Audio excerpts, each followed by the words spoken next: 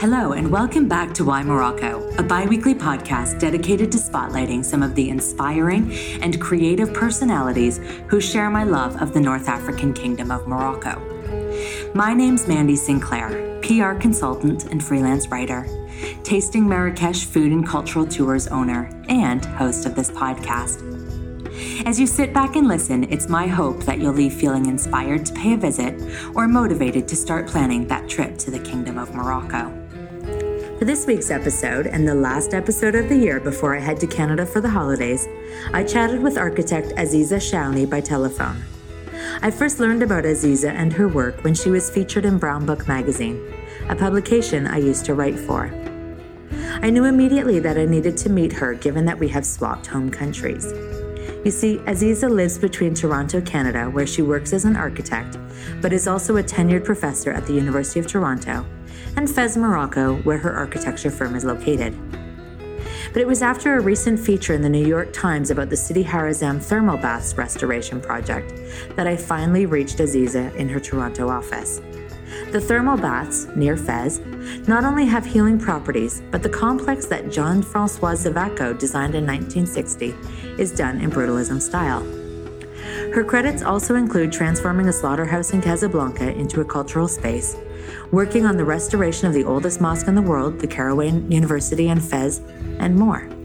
In fact, in the interview, she shares details about a project she's wrapping up in southern Morocco this month.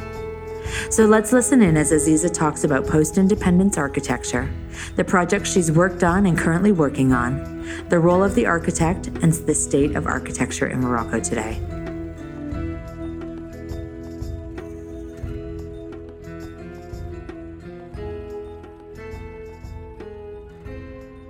Where are you? Are you in Marrakesh? Yeah, I am, and it's really lovely weather, but I'm going to be in Toronto in 3 weeks. I think that you're going to be here where I'm going to be in Morocco.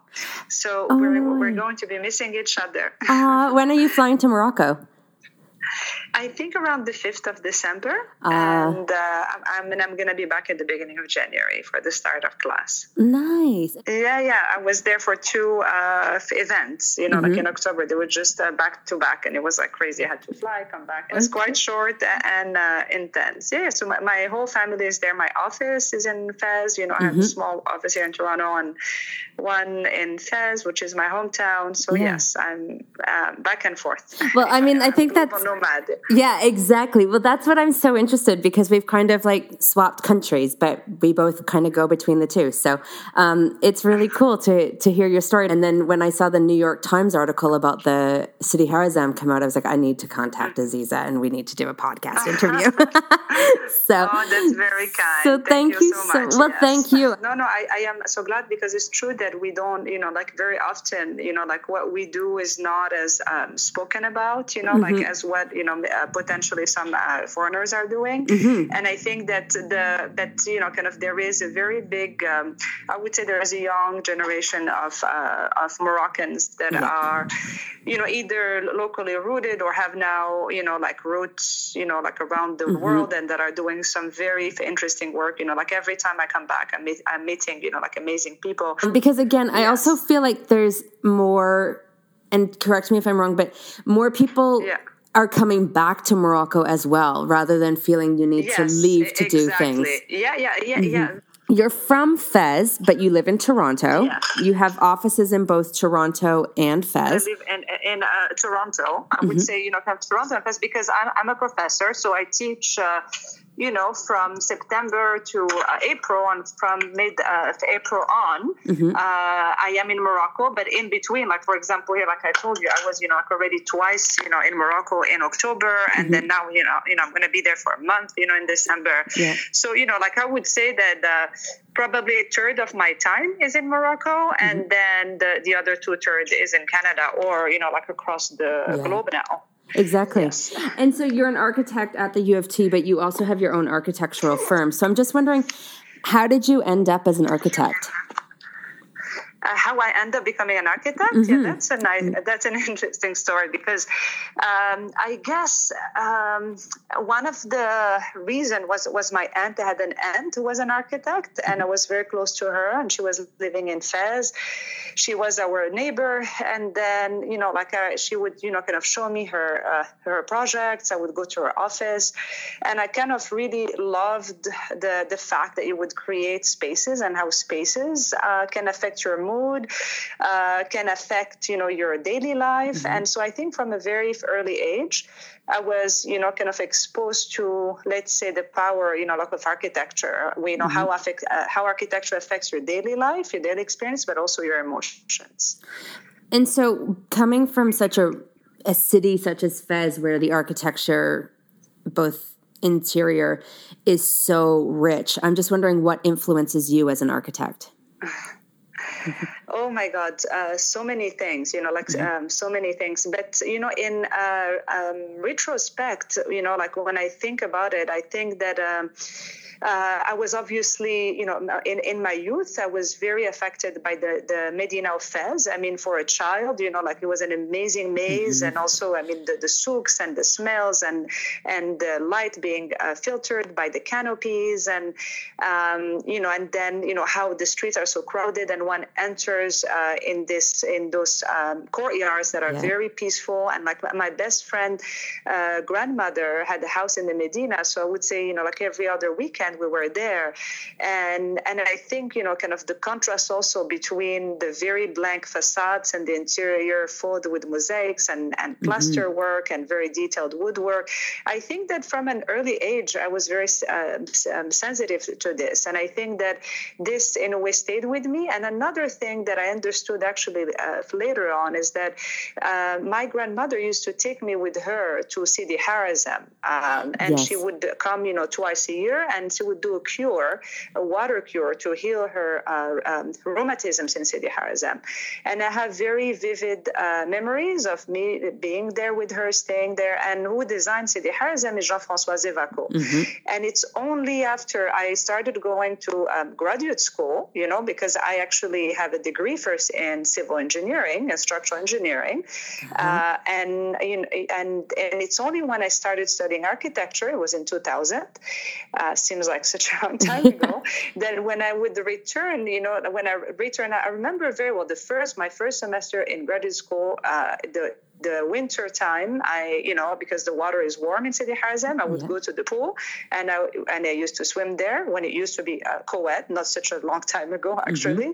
And then I realized, oh my God, but this space is incredible. And then I started, after just one semester of architecture, I was like astounded. But I started to comprehend the space. I loved it before, but I couldn't comprehend what made it so special. And then I started researching it, and this is actually where I totally discovered a part of the architecture of Morocco that's very little known. It's the architecture of post-independence, modern, from the 60s and 70s. So I would say that's actually my biggest source of inspiration because it integrates the modern language, but with a lot of local sensitivities. Absolutely. And so let's talk a bit about your projects, because you were involved in the Sidi Harazem baths restoration project. I am still. It's still ongoing. Okay. Can you just tell listeners a little bit about that project? Yeah, sure. So the thermal bath complex was designed in the 60s by Jean-François Zevaco, who's an incredible Moroccan architect, of Corsican origin. I never say French architect. He was born and raised and buried in Morocco and worked on his life in Morocco. And it's, it's a complex that's completely whose architecture is stunning. It's extremely unique.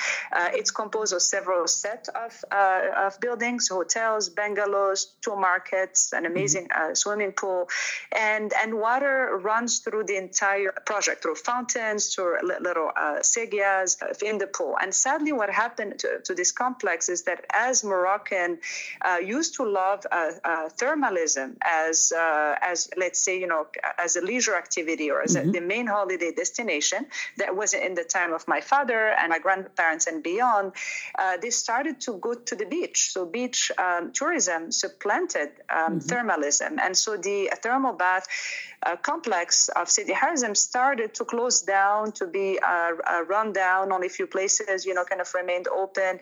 But yet a lot of Moroccans still believe in the healing power of the spring, because there is a holy figure, a saint.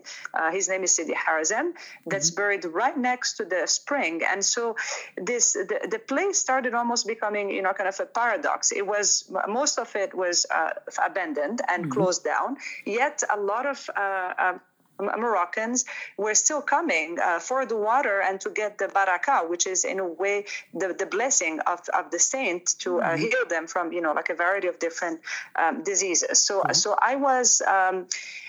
in a way, this project is some type of an activist project, because I've been seeing it throughout the years, let's say decade. And I applied for a grant of the Getty Foundation called Keeping It Modern, that basically gave us the fund to work with the owner of the building, which is the CDG, the State Pension Fund, to develop a conservation management plan for the whole complex and in collaboration with the local population. Wow. And so it's still ongoing. What aspects remain of the project? Just so that you know, we started with zero information. There were no plans. The CDG had the flood in its archive, so we had no plans of the station. There were no archival material. So it was kind of an investigative job. I had to go to 3 different archives and continent, to retrieve plans from old draftsmen of Zevaco. It was a fascinating adventure. We interviewed collaborators, family of Zevaco, people that worked in the hotel, the gardener of the complex was actually extremely helpful. And then we're able to piece the whole story of the genesis of the project, and then the whole story of how it evolved, how it started to close down.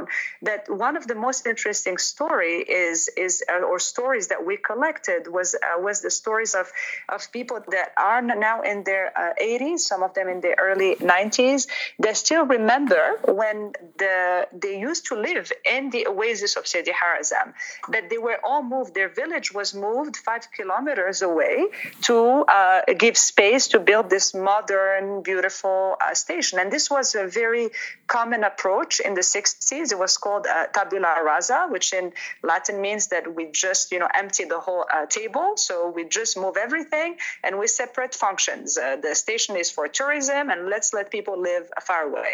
And the people we found that are in the 80s and 90s are still traumatized by that move. And some of them went maybe once to visit Sidi Harazem, and it's 5 kilometers away, because their move was actually so painful. And this is a story of modernism that we very often don't tell. We only just tell the good things that modernism did. It made things more sanitized and more heroic and more beautiful.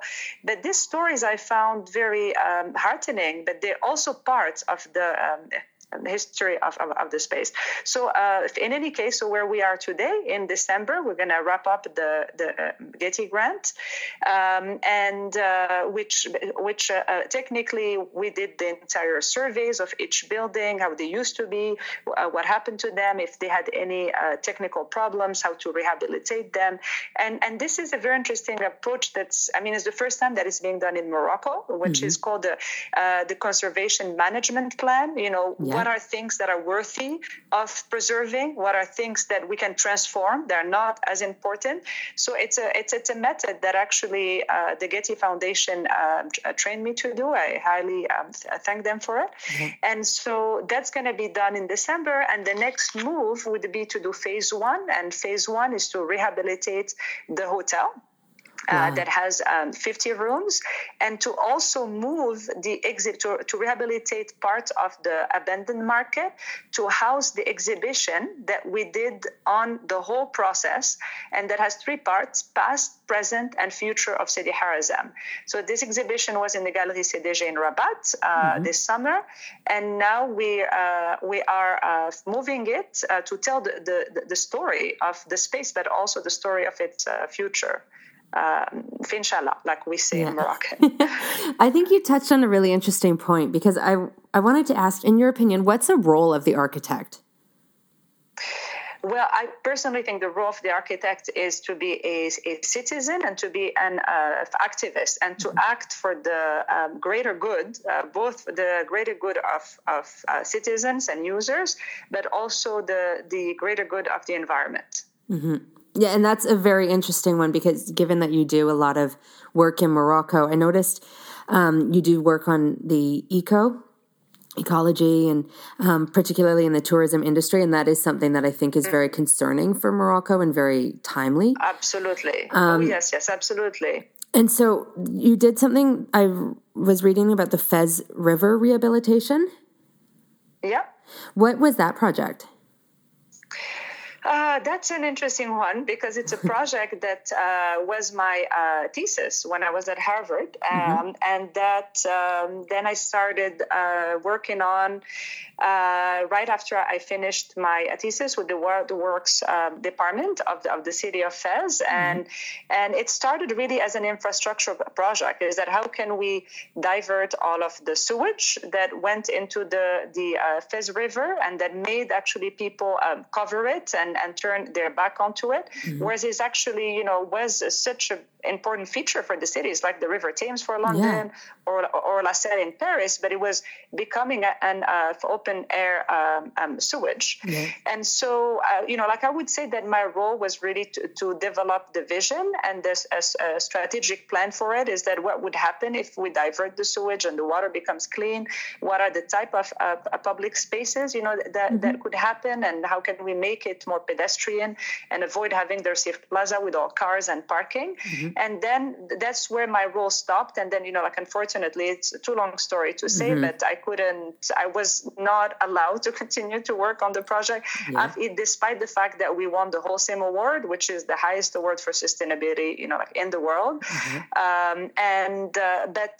But for me, the way that I speak about this project, I think is very important for young architects or, architects to hear that sometimes what we had in mind might not, the design exactly the type of tile and the type of bench and everything that we had in mind might not happen in those type of large municipal project. But if the big idea happens, which for me it did happen, I think it's a very big satisfaction. Is the one where I think the impact would have been horrible. Is that the river was being covered illegally by the local population who was tired of it stinking, and so slowly that covering would have become a road. And we know examples of Medinas, like the Medina of Tunis is a very good example. As soon as you start letting roads enter and cars enter inside a historic fabric that's mainly pedestrian, then cars starts to go, a little bit further and further and further, houses being destroyed, and then you completely change what made the very soul of the Medina of Fez, which is this pedestrian network, among, other things. So for me, the fact that was, avoided by daylighting the river, and covering, the portion of the river that was recently covered, and to reopen it visually, to people, to reopen it to the bridges, historic bridges. For me, if that worked, if the big idea worked, that's a good step, already. And I think young architects need to know that if a project is solid enough, I would speak about resilience, of a project and of an idea, then it would still survive, despite if your design, or in a way you have to put your ego a little bit on the back seat. And it's not about your exact design or tile or, but I think it's more about the larger idea and the impact that it would have on the population. And for 10 projects that might fail, if one works, that's in a way my motto. I'm ready for failure, but I would just stand up again and start something again. Okay, just a quick timeout, because if you're keen to explore Morocco, let me tell you about Suntrails, a private tour operator based in Marrakesh. I've had the pleasure of being both a paying customer on a holiday through the south of Morocco, but also just traveling with Chris, because he is a friend after all. That aside, Chris is genuinely passionate about discovering the hidden gems dotting the country, and meeting people like architects and musicians undertaking interesting initiatives. He then puts all of this together in an itinerary for guests who are looking for more than just a standard tour of Morocco. He's been on the podcast twice, so if you want to find out more, check out episode 1 and episode 19, or get in touch with me via mandyinmorocco.com and I'll happily put you in touch. And also in Fez, the Moroccan Ministry of Culture chose your firm to rehabilitate the Kairouan Library in the Fez Medina, which was founded in 750. What was that project all about? Well, what's very interesting is a project that's all about women. The library was created by a woman, mosque. It's a woman in the Ministry of Culture who hired me. The field of rehabilitation is very, very male, oriented in Morocco. And then I myself, a woman, very woman power driven project. And it's the oldest running library in the world. So it was a great honor for me. It's in my hometown. And even if I lived in my hometown my whole life, I never was able to enter inside this library because you needed to be there, like a university student or a researcher. And so I would pass by it over and over, and I would just see the gate, and I know that I cannot enter. And so let's say that again, my approach for the rehabilitation, that I'm not going to get into the technical aspect of it because we had no plans. We found that the small river was running beneath the foundation, and it was just we discovered things as like we went along. I could speak about this for hours, but the big idea about the library is to be able to open its collection to the public. And so to have a, like an exhibition room where some of the beautiful manuscripts could be open to the public and mainly to the Moroccans and of course also to tourists. So that's what we've been working on. So in the process, the library, who belongs to the Ministry of the Habous, was actually run by the Ministry of Culture. And so in the process of the project, transferred back to the Ministry of the Habous, because also part of the program was to have a lab, a restoration lab, because a lot of the books were in very poor condition. So I won't even spare you the details of how we entered all this machinery, like scans and so forth into very small doors. That was really a Tetris game. Particularly in the Medina of Fez. Yeah, exactly. But no, and even through the doors inside the library, some doors were too small. It was a headache. But in any case, so we met. So now the library has a restoration lab, has also like a small cafe and a small, like exhibition room. And I'm hoping that the, like exhibition room and the cafe will be able to open to the public soon. Because of the transfer for the Ministry of Culture to the Habous are the religious ministry of Morocco, because the library is connected to the mosques. And they're not used to running cafes and exhibition spaces. So I think I'm crossing my fingers that it will happen. We just need to be like a little bit patient. But the good news is that we did the space. We have the showcases for the books, the display cases. We did a whole model of the whole complex, the Kairouan complex, for people to understand how the library is integrated within that architectural complex. The cafe has its own kitchen. It's equipped. We have the furniture. People can sit, so it's ready to go. Nice. But again, what I want to stress is also here again the role of the architect is, I could have just taken the job and fixed the cracks in the walls and fix everything technical and called it a day and left. But I felt that my job was also to, let's say, educate the client and tell them, listen, you have the space to have an exhibition space. It's going to be very important. It's very impactful. The libraries today needs to be more about beyond just, spaces for scholars, and maybe also space, to share, some of the knowledge. I mean, there are books that date from the 9th century and 10th century. Wow. I felt so lucky to scroll. I mean, some of the books are just incredible. I mean, there are books about astronomy, about mathematics, about medicine, about dieting. There's a book from the 11th century that would tell you, depending on your symptom, the color of your skin and of your tongue, which type of food and diets you should be eating. I mean, it's fascinating. Very fascinating. And so, I mean, both projects, one is from very like 700s and another project is from the 1960s. So you touched on post-independence architecture. I'm just wondering, what is the state of architecture landscape in Morocco today? I think the state of architecture in Morocco, I mean, it's similar to many countries in the global south where, you know, like it's undergoing, because cities are, you know, like undergoing very rapid growth. And sometimes in a very short and tight period of time, then construction sometimes happen very quickly. Architects don't have the time to work on project, to do enough research. That very often you have, I mean, I think that this is not just in the global south, also in the north, in the global north, is that we have become more of a service industry. Where we just have to work very, very quickly, where I think that the role of the architect that was very present in the modern, in the modernist era, you know, like going from, you know, like I would say the 20s all the way to the 70s, where the architect had an important civic role, you know, like where it was his duty, you know, an architecture that was following a certain ethic, that had a certain positive impact. And unfortunately, I think we have the architect lost in a way that role, that we became like a lot of service provider. We need to do things very, very quickly.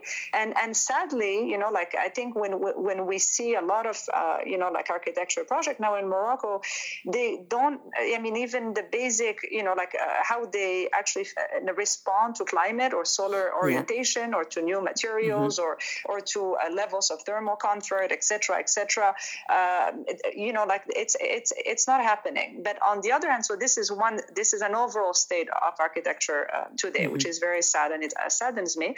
But at the same time, I think that there are some young, you know, like architectural practices that are starting to do very interesting work and works on the, you know, like in the margins, and you know, work that sometimes crosses the boundaries between art, you know, like an architecture, you know, like Zineb Andres Haraki, and I think it's an exciting moment. It's an exciting moment, but it's also one that's scary, because I am very much aware that I'm an extremely privileged position to be a full tenure professor at the University of Toronto, to have access to research, to have the luxury to pick certain projects versus you know, others. A lot of architects in Morocco need to take a project to just let's say pay the bill. It might not be a project that they believe in. It's for clients that have different sets of values that they do, but sadly it takes away from their time to do more creative work.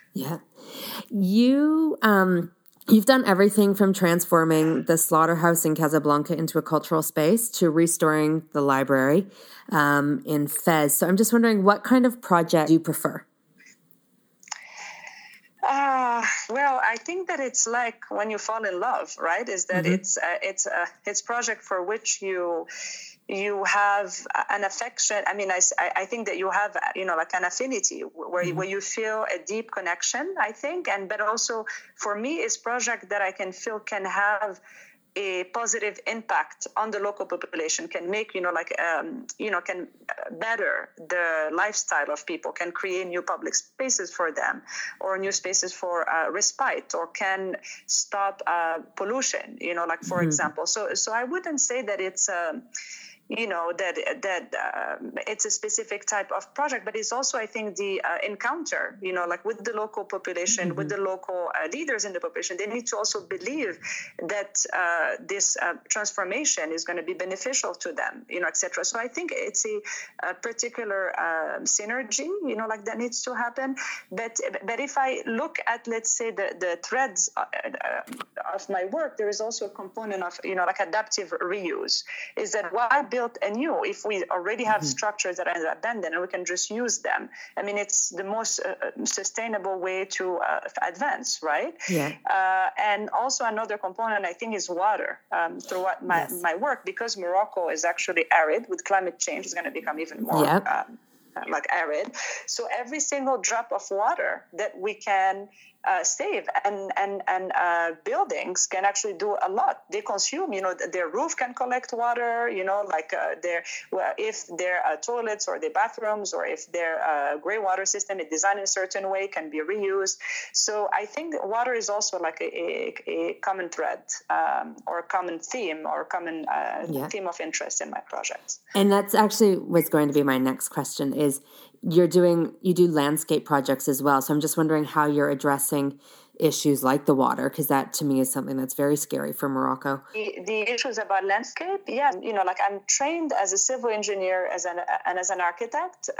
And yet I did find myself collaborating and hiring, landscape architects, because I felt that a project needs to be a whole project. And I think I learned this actually from architects like Zevaco.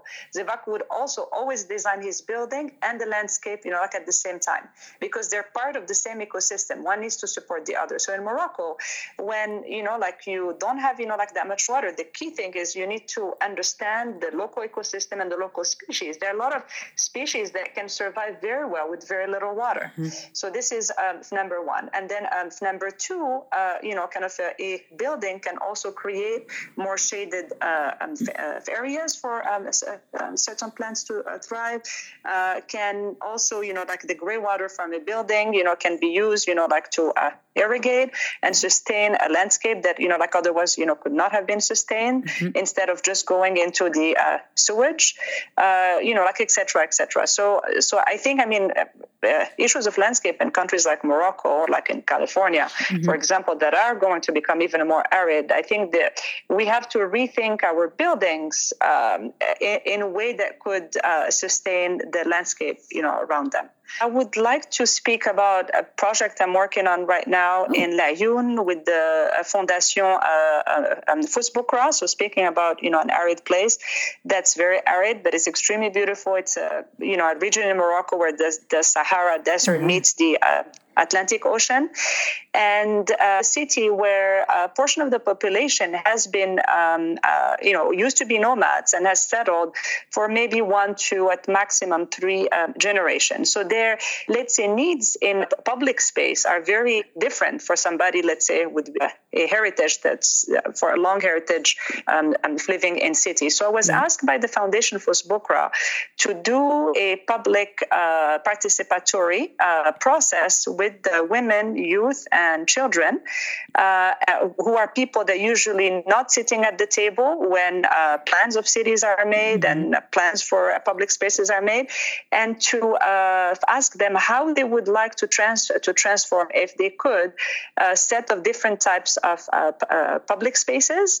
And we developed an app and a whole method on how we engage this population that sometimes cannot even read and write. And the results, we're going to finish the project in January, and the idea is to select few of those public spaces and with the people in their neighborhood to actually upgrade them and adapt them to fit the needs of the users. And I think this is going to be very new for Morocco, to be doing it with the municipal, entity. And I'm extremely, extremely, excited about it. And what has been the feedback from the women that have been at the table?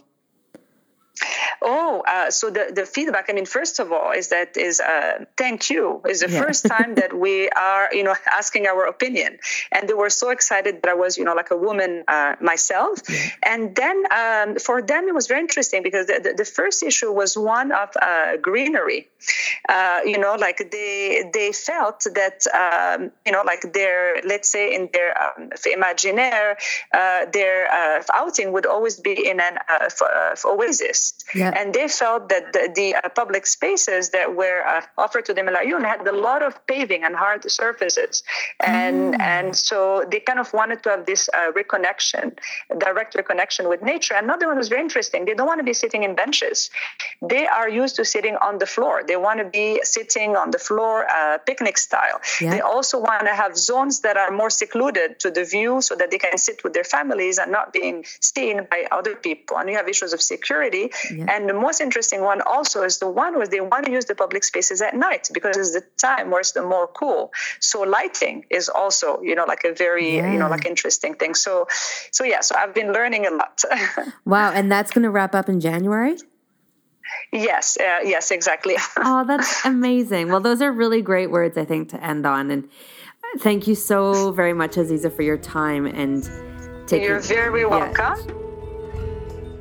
If you're a fan of getting off the tourist trail and planning to be in Marrakesh, join us for one of our Tasting Marrakesh food and cultural tours. On our Tasting Marrakesh Gillies tour, we explore some of the 20th century architecture in Marrakesh, stop at some of our favorite art galleries housed in Art Deco gems, and wander through parks and religious buildings that surprise visitors who dare to venture beyond the Marrakesh Medina. We chat history, eat street food, and shop. Some of my favorite things. But don't just take it from me. Condé Nast Traveler recently included this tour on its roundup of 10 cool things to do in Marrakesh.